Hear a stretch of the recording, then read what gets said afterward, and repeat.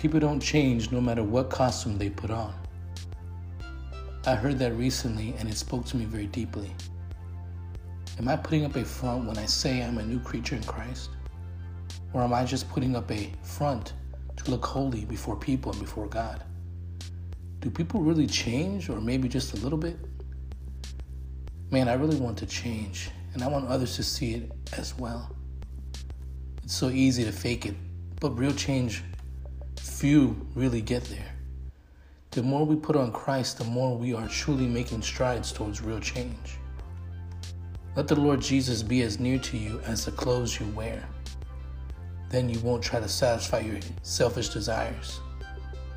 Put on the new self, which is being renewed in knowledge, in the image of His Creator. Study Galatians 3:27.